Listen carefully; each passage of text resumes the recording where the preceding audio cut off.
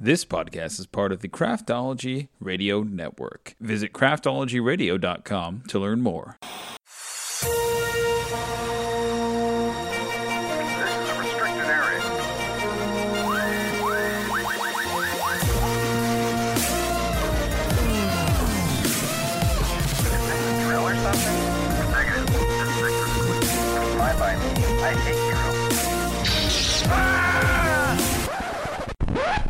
Crazy mother.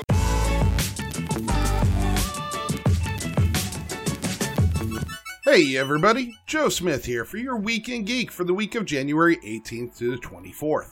Let's talk about the Weekend Geek that's fit to speak. In movies, with the lack of box office numbers, much weight has been put on Nielsen's weekly streaming charts, which run a few weeks behind current releases. The numbers for Christmas's week were released, and Pixar's Soul absolutely rocked the results. The film was the #1 streaming video for the first week of its release, with almost 1.7 billion minutes of streaming, or roughly 500 million views of the film. This beats out The Office, which is almost always the most streamed title on their charts, by almost 230 million minutes. Unfortunately, HBO Max is not included in Nielsen's chart system for a few more months, so we're unable to provide viewing numbers on the other big Christmas release, Wonder Woman 1984. On Sunday, Warner Bros. And Legendary released the highly anticipated extended trailer for Godzilla vs. Kong, the epic next chapter in the cinematic monsterverse that pits two of the greatest icons in motion picture history against each other. Kong and his protectors undertake a perilous journey to find his true home, and with them is a young orphan girl with whom Kong has formed a unique and powerful bond. But they unexpectedly find themselves in the path of an enraged Godzilla, cutting a swath of destruction across the globe. The epic clash between the two titans is only the beginning of the mystery that lies deep within the core of the Earth. Godzilla vs. Kong releases to theaters and HBO Max on March 26th. Several studios have delayed many of the spring and summer releases to later in the year. The King's Man has been moved to August, A Quiet Place 2 is set for September, No Time to Die and Last Night in Soho have both been delayed to October, Ghostbusters Afterlife has been pushed to November, Morbius and Uncharted are now targeted for early 2022, and Bob's Burgers has been taken off the schedule entirely.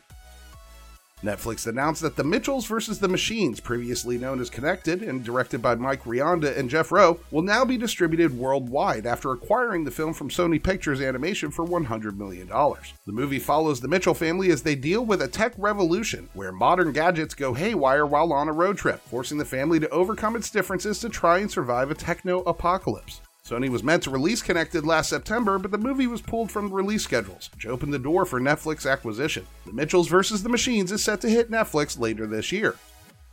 And some quick bites. Matt Damon has joined the cast of Thor: Love and Thunder in a currently undisclosed role. Karen Gillan confirmed she also joined the cast of the next Thor film in her role as Nebula. Jim Gaffigan has been cast as Mr. Smee in Disney's Peter Pan and Wendy, and director Colin Trevorrow described Jurassic World Dominion as the culmination of the entire Jurassic Park franchise.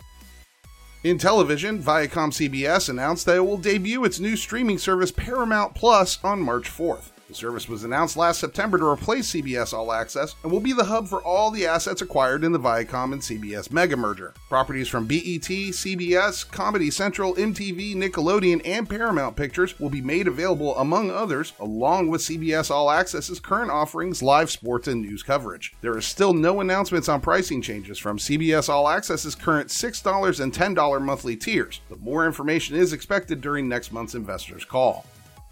Early work has commenced on a second Game of Thrones spin-off that adapts George R.R. Martin's novella trilogy Dunk and Egg. 90 years before the events of the main series, Dunk and Egg follows Hedge Knight Sir Duncan the Tall as he roams Westeros with an unlikely squire, Egg, aka Aegon Targaryen V. While there are no writers or directors currently attached to the show, the series is becoming a high priority for HBO to develop.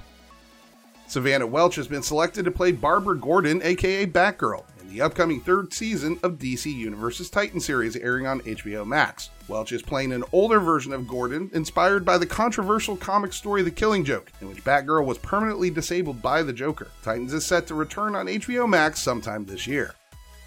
And a trailer was released by Amazon for Invincible. As the son of one of the world's most popular and powerful superheroes, Mark Grayson knows what it means to have an inordinate amount of responsibility placed onto your shoulders. But as he begins to manifest powers of his own for the first time, just as the planet is plunged into a new conflict involving aliens, he's forced to move out of his father's shadow to become his own hero. The adaptation of Robert Kirkman and Cory Walker's comic will feature the voices of Stephen Young, J.K. Simmons, Sandra Oh, Seth Rogen, Jillian Jacobs, Zazie Beetz, Mark Hamill, Walton Goggins, and Jason Mantzoukas. Invincible debuts its first 3 episodes on Amazon March 26th.